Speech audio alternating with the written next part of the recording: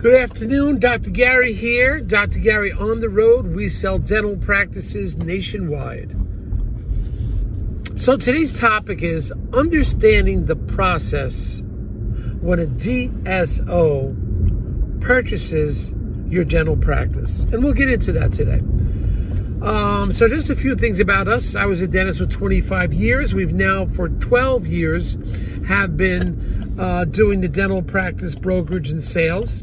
We have a team of 10 employees, plus we're in 22 states now. We just opened up the state of Utah and New Mexico. So we're also working on Nevada, Arizona, and I believe it will be Texas next, Colorado and Texas. So we're very excited about this, to open up the Southwest. And it's going to be great. The information you're about to hear is for entertainment purposes only. It is not legal or business advice. Secondly, you could reach us 363 days a year. We only take off Christmas and Easter. You can call on East Coast time, 7:30 in the morning till 9:30 in the evening. Whether you're a buyer or seller, we're here to help you. We want some free advice. We'll be happy to give it to you. We're here for you. If you're a seller to a DSO, please contact us also, because they will pay our commission. Be no commission charges to you.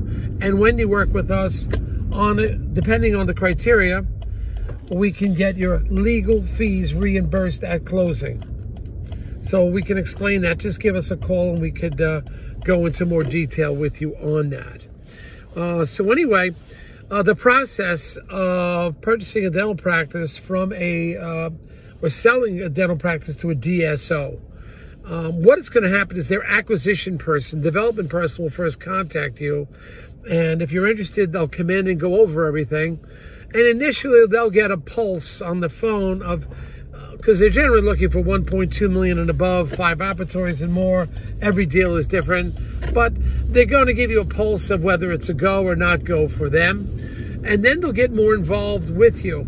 They'll be requiring a lot of your data, your tax returns, procedure code analysis, W-2s, lease is very important, what you're referring out, all these type of things. Now, the acquisition person, developing person, will be working with you, gathering all this data initially. Be patient with those people. They're fantastic professionals, but they are pretty overloaded with work. So just be a little patient when they work with you. So they'll get all the material they need. They'll gather all the information. And then at one point, if they see what they like, they'll communicate with you. They'll give you what the requirements are for you staying on. Usually it's some requirement. And then they will lay out a plan. They'll create a letter of intent. Letter of intent says essentially what they want to offer you, and what are the terms. If you're going to stay on, well, how long they expect you, and what are the terms for that. So that's kind of that will be packed with a lot of information. And certainly, as soon as you get that, you should contact your attorney, or possibly before, contact the attorney to let them, a dental attorney, to communicate with them about that. Now, once again, the acquisition development person will continue to be in contact with you, but now another team begins to take over inside the DSO. They have a team, an acquisition team, or better yet, a transition team.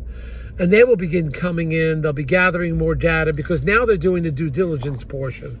Once they give the letter of intent and they begin to move forward, that is a time upon which they will complete the due diligence. They'll be in your office a lot.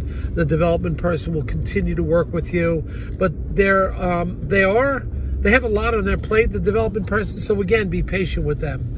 So a team comes in different teams. One will be records and reviewing. Another will be a team, what is a clinical team that will communicate with the doctor, the seller, to sort of, collaborate and coordinate what their game plan is, what their philosophy of dentistry is, what your philosophy is, and how they integrate. This is all a process of integration.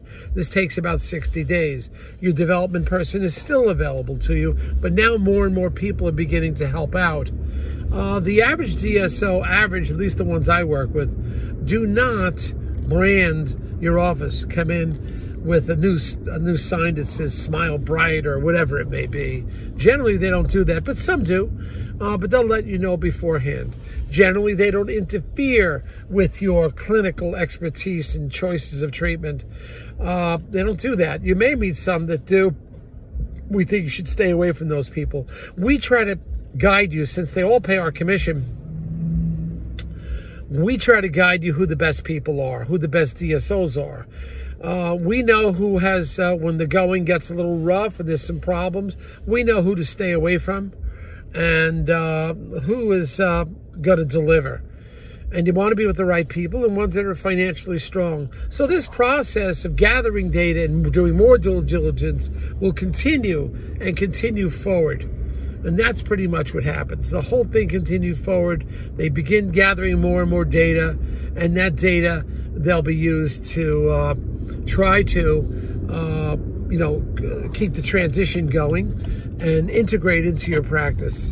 They'll work along with your staff, and it works out.